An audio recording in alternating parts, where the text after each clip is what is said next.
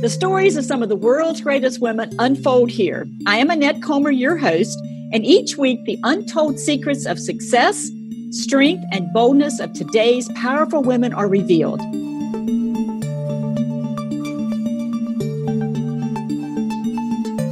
This woman grew up in a household where the parents fought a lot. So as a little girl, she created a fantasy world to escape to. As a young woman, she looked for a relationship that would make her feel safe and loved. The perfect man arrived and she married him. He was handsome and ultra successful, but instead of being happy, she only felt wrong, unworthy, and unimportant. In the end, the marriage failed, as did her second marriage. Devastated, she decided to heal and determine her own worth from the inside out while no longer seeking approval from men. It took time, tears, and self-honesty. But now she is guilt and anger free and is helping others be the same. She has found her path to greatness. It is my pleasure to introduce you to Alana Pratt. Hi, Alana. Thank you for joining me today.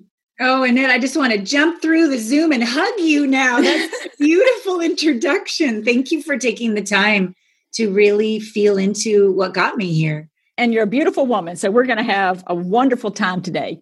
Absolutely. And we have limited time, so I'm going to jump right on in. So being true to oneself is easy to say, but often tough to do. You have finally gotten to a point where you are unapologetically true to yourself. So what was the aha moment that helped you see the path to doing this? I wouldn't say there's one moment. It's more like this lotus flower that just keeps unfolding and one growth grows into the next. But I'd say one of the very first moments of, I get to live my own path was when I was 16. So I'm 50 now. And my best friend died. I mean, my cat hadn't even died. My grandma's hadn't died. I didn't know people could just one day be alive and the next day dead.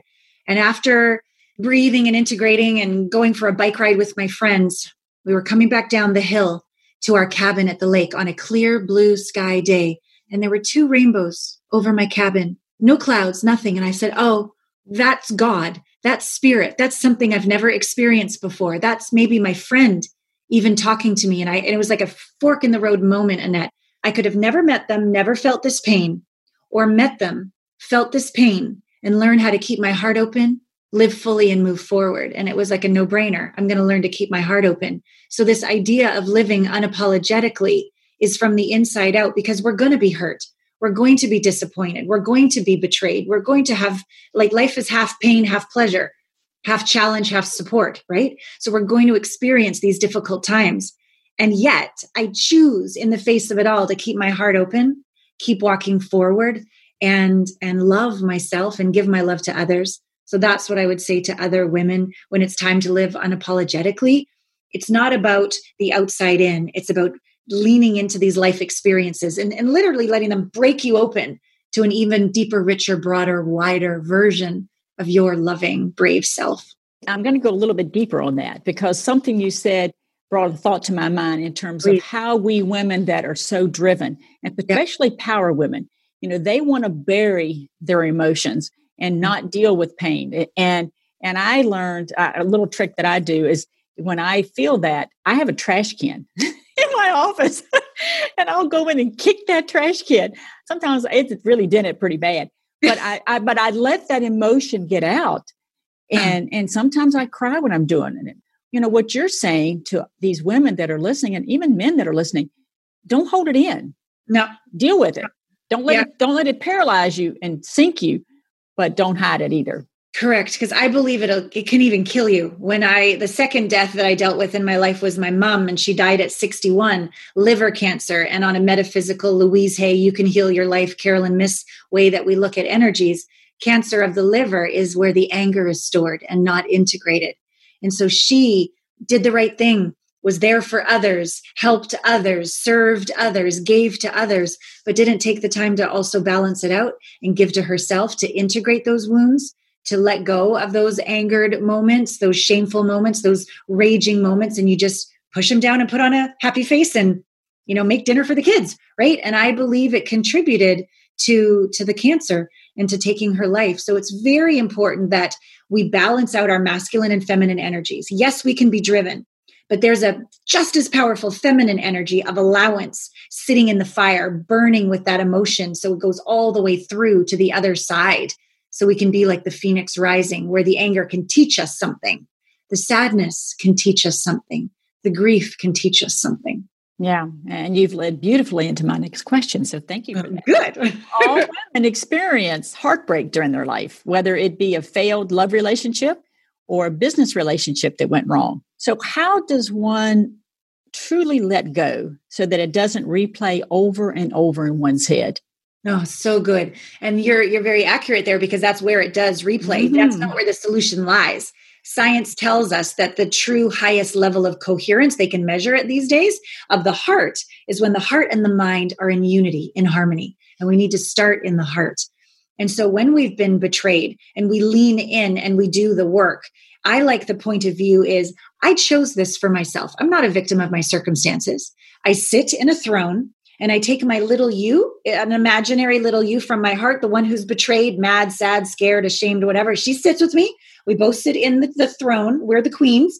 And we look at the situation as if we chose it ourselves for our lesson. No more blaming. No more victim. I chose that. It was the catalyst from which I learned to find my voice, from which I learned how to loosen my grip, from where I learned that my body is a divine temple, not a piece of meat, where I learned that my sisters aren't there to compete with. They're there to collaborate with. And so these are the lessons we can learn. So it stops spinning in the head. We need to feel to heal, not think. You don't raise your coherence in your heart from thinking. You can only raise it through feeling. And if appreciation and gratitude is too hard, then you feel compassion and empathy and love for yourself. And that's the path home. And just start someplace, right? Just start someplace. But get out of your head. And start feeling. Start feeling. Yeah. Oh, you mentioned something about betrayal, and that leads into my next question. Yeah. Successful entrepreneur and corporate women have all experienced the employee or boss who betrayed them in some way. And as a result, so many pull up walls around them and don't let others get close emotionally. So how have you learned to be open and trusting again as a businesswoman while still protecting yourself from harm? Thank you. One point of view is that I'm unbreakable and unharmable. I mean, I can get cut, but you can't hurt the real me, the spirit me, the infinite me. So my spirit is unbreakable. So I have a different point of view, so I don't get scared of being hurt, because I might get wounded or need to clean something up financially or emotionally, but no one and no thing can ever take my spirit down. And I know that in my bones. So that's one point of view. The other point of view around this idea of trust, I used to give trust away. Can I trust you, mommy? Can I trust you, daddy? Can I trust you, boss? Can I trust you, husband? But that's giving my power away to something I can't control that's inherently perfectly imperfect. Why on earth would I try to trust something that I can't control and that is inherently a human? And all of us humans are gloriously flawed. We're going to make mistakes, me included. So to trust that is a little insane. But what I can trust is me. I can trust me. In order to get back into me, I've got to forgive myself for not seeing a red flag, not taking the time, maybe getting too excited. Oh my God, what a great deal. Oh, I'm finally good enough. And you take a step. And then because your ego or your wounded ego was leading the way, you get betrayed, to go back inside and to forgive that part inside. Hey, it looked too good to be true. You didn't slow down and feel. You didn't bravely ask those tough questions. You didn't listen to that, I forgive you. You did your best. And I still love you. And when you do this inner work to come home, what you realize is that you know what you know. Thoughts come and go. We spin in our head. We yes today, no tomorrow. But our heart and our gut, our instincts and our intuition, especially as women, we're spot on every time. We know who we can call at 3 a.m. who's not going to judge us. We know that, right? So there's a knowing. But the practice is, are you willing to listen and live by it? And that's the way we really can trust ourselves to make better decisions. And at the end of the day, even if it doesn't go well, even if you trusted yourself, but it's still messed up, you can still trust that I can get back up again. I fell down 7 times. I'll get back up 8. I got my back. And then even deeper than that trust is back to the beginning where I said I'm unbreakable, trusting that God, the universe, the divine is always there. It never goes anywhere, ever. It's only us that disconnect so that we can trust that we are always held and that we have our own back and that the universe has our back. And that allows us to risk with discernment and awareness, but to play and to create and to collaborate. It allows for more juicy freedom of being alive when you know at the end of the day, come what may, I'm okay. And I always will be. Well, we get ourselves really in trouble, Alana, when we try to control things from an intellectual standpoint only. Yeah. And, most of us women are pretty daggone smart. And so we think, well, we can figure it out. And so often when things go wrong, I can speak from my own entrepreneur journey. So often when an employee didn't turn out the way I expected, if I look back, there was a nagging something that said that, this he or she is not the right hire. Yeah. But I was putting myself under a deadline. This had to be done by such and such date. I can say, I guarantee everybody listening has been guilty of this at some point in time, whether it's in their own entrepreneur space or in the corporate scene. And I have gotten better with the years as I've gotten wiser. Skin knees make you wiser, don't they? And I hope it does for all of us, that we pay attention to what not only intellectually we are thinking and what we're seeing with our eyes, but what we're feeling with our gut. Thank you. And that's why in the end, I called myself an intimacy expert. I do deal with relationships and single people and couples, but it all comes down to that fundamental building block of self-realization on the inside, intimacy with self, intimacy with intimacy with our feeling that we know what we know. And normally when I've made these mistakes, I'm not coming from that place. I'm coming from desperation, emptiness, pushing, drive, plowing through. I'm not in balance. My king and queen on the inside of my being haven't had a chit chat about it yet. It's just the king energy, masculine, do. She's like, hello, didn't you feel that? Like they haven't had a chit chat on the inside. And so that is, I believe, one of the greatest lessons of intimacy is that if we take the time, and we need to create the time to sit in the fire, to have our morning practice, to have our advisors or counselors that we speak to have our time to pray or meditate, to journal, whatever your practice is, to get out of here for a while and go in and know what you know. Yeah. That will keep you safer financially, personally, professionally, all realms. Yeah, and that's such great wisdom. I'm just so glad you're sharing that.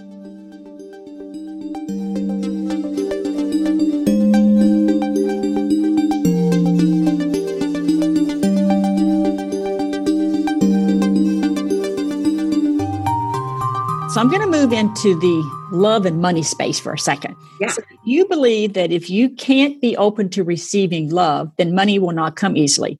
So I want you to explain what you mean by this and what our listeners can do to be more open to love.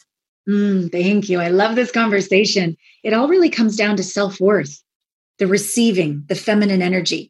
So many of us, like I'm a cum laude graduate of an Ivy League school, I'm a go-getter, I'm a driven woman, but that's the energy going out of the figure 8 of the infinity symbol. That's the out. But if we can't let it come back in to our body first, the energetic vibration of receiving. A lot of people that want and try and hope, the experience they're having is lack. That's actually the experience. That's actually the vibration that they're putting out in their email, their communications, their dating communications, their professional communications. It's, I don't have and I want, so I can finally exhale. But that vibration is a low, needy, empty vibration. But if we can get into this place of, I already have it. What does that feel like? Home, worthiness.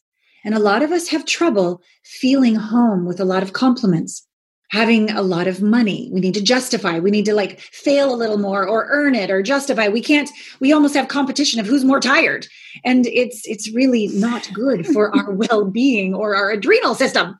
So the idea of can you feel in this moment, I am adored, cherished. Someone is devoted to me. Someone sees me. So that would be like a personal feeling, right? A personal relationship. Can you feel that money is on my dream team? Money adores me. Money loves to be wind in my wings. Money loves to support my impact on the planet. Can you receive when you look in your wallet? Hi, money. Thanks for being there. When you look on your bank account, your investments high, like an intimate relationship with money. Do we honor money like we would honor a lover? Do we take time to listen to money? Oh, you want me to manage it this way? Put 10% aside every month, invest a little here, reinvest here. Do we actually have a relationship that's intimate, slow, listening, with money like we do with love? And it all comes down, in my opinion, to, are we worthy? Do we believe that even though we failed, I still deserve wealth and love? Even though I made a mistake, I don't need to punish myself with guilt or shame anymore. I deserve love and money. Do we feel we can be a steward of millions of dollars to make an even bigger impact on the planet and not let it get to our head? Yes, we can, if we're equal roots and shoots, if we're equal feminine receptivity and masculine drive. So yeah, love and money is all energy. And we are, as feminine creatures, receptive or not, worthy or not. Yeah. Yeah. And so many struggle with that worthiness component, even how they talk to themselves. Yes. And so those of you listening, be so aware of the conversation you have with yourself. I know we've talked about that on some of the other interviews that these powerful women have had, but it's just so important that you stay the self-talk in a positive place, not saying things like, I'm not worthy, or I'm stupid, or I'm fat, or all these things that make you feel not worthy of love or goodness that comes into life. Yeah. Because the universe, God, I believe, wants to ask and it's given. But if we're not the energetic, receptive vibration space to receive it, it'll just pass us by like a merry-go-round going too fast. I remember, Annette, I had 2 marriages, 2 divorces, and the second marriage moved into a 12-year custody battle. And my intuition said, if you win, it's going to get worse. So even though I fought for my son the whole time, I sabotaged it the whole way because his rage was so great that if I actually won more custody, his reaction, his revenge could have been awful. And so in the end, I lost. I gave over 70-30 instead of 50-50. I was in $250,000 debt at that point. I lost my house, I lost my savings and all that legal debt. And then finally one day my son said, after all those years of fighting for him, whatever he said, and he went to go live with dad, like the worst. I was even rejected by him. And I remember choosing a controlled nervous breakdown cabin in the middle of nowhere, said to my staff, give me a good 2-3 weeks. I just need to lose my shit here and just come home to myself. And I sat on that deck day after day, and I found all the little yous inside Annette, the humiliated one. How can I be a relationship expert when this is my life? Like, am I worthy when my son is the only thing left to live for and he has rejected me? I made a whole list of all of these things. All the negative talk, all that you're not worthy of, all of it. And then day after day after day, I sat there on that huge deck, not a house in any direction, this big expanse of Mother Gaia, Mother Earth was right there holding me. And I said, even if everybody opts out of my list, I love and accept myself. Even if I never make any more money, I can't pay off this debt, I'm bankrupt and I'm a barista in Costa Rica. I love and accept myself. Even if my son never returns, I love and accept myself.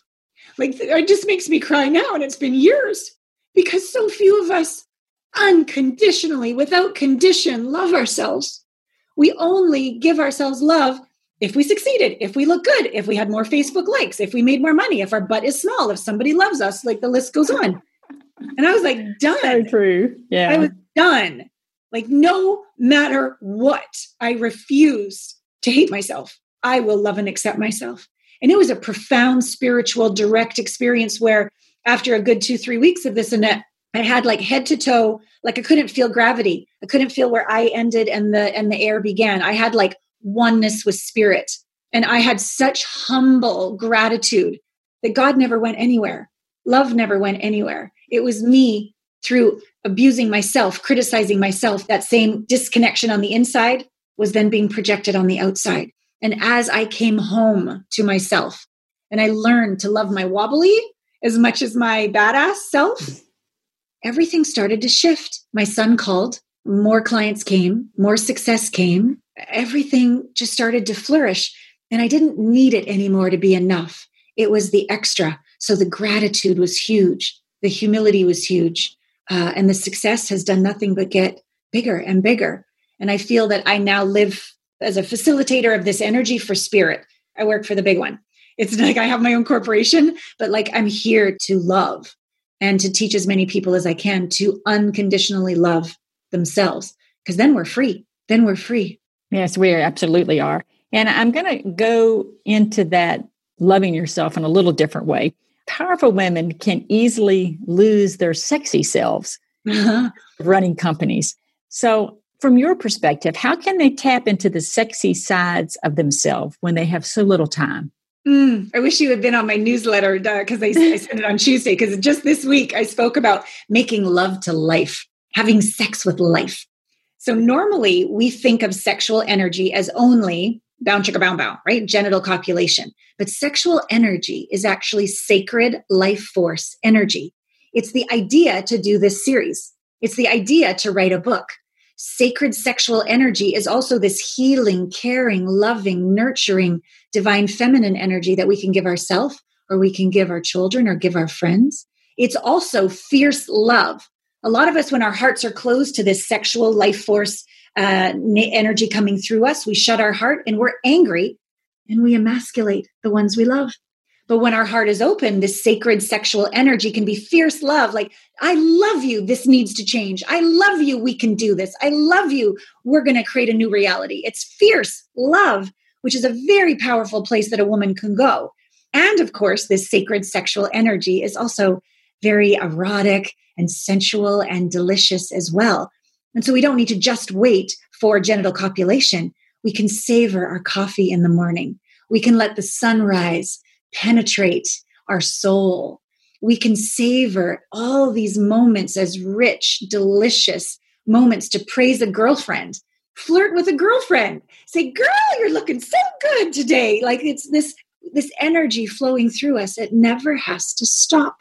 And we can even toy and be coy and alluring with the divine and wake up and say, penetrate me. What do you have for me today, universe? Have your way with me. Like, we can allow this energy to move in as and through us. We don't have to live in our head the whole time.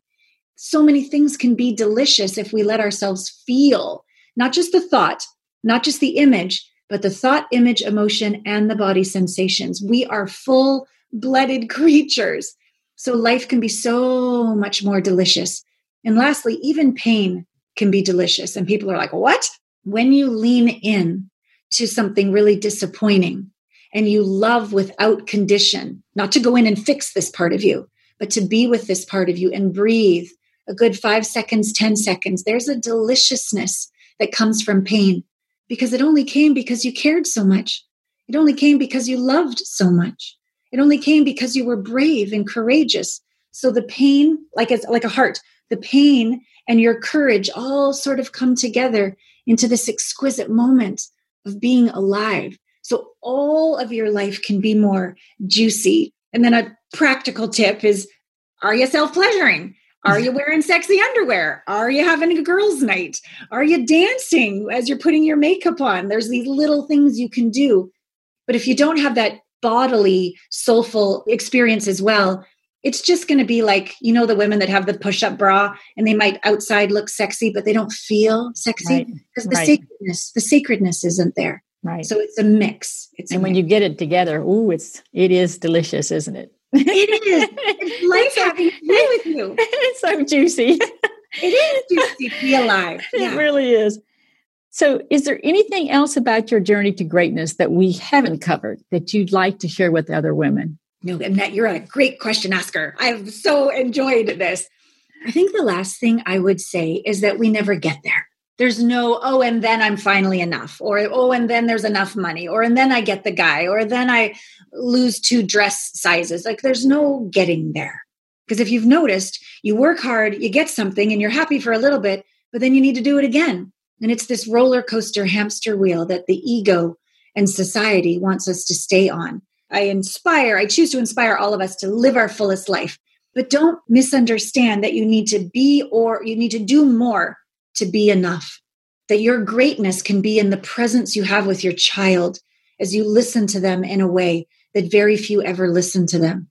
Your greatness can be in how you send that personal note to a friend because you slowed down in your meditation and they came to mind and you didn't let that pass, but you took the time not just to send a text, but a beautiful note of how much you appreciate them and how much you love them. That's a moment of greatness. And of course, building companies that impact the world and changing a whole new way that we do reality. Like my dating app is a new category. It's not just a dating app. It's a dating app and intimacy training rolled into one, because people need to become the one, to find the one, to keep the one. So I believe that is going to change the world and change the way people consciously come together. So that was like a bigger example, but it's not a better example. I'm not better because of that. It's just a larger expression of that very same love of just holding myself on a tough day and saying, hey, good job, Alana. You showed up today. You showed up. That's just as important. Yeah. And Alana, I think that's beautiful. And you have been a wonderful guest. Thank you for being so authentic and sharing so much of yourself. I'm just thrilled that you took time out of your crazy schedule for us to come together to have this discussion. I am so grateful for the depth at which you have asked questions and listened, because this is a figure eight between the two of us. The depth of your listening allows for even more to come through me. So thank you so much, sister. You're so welcome. Alana is another great example of how women are challenging the norm, making things happen, and demanding their own greatness. So join me next time on the World's Greatest Women Show as another powerful woman's story unfolds.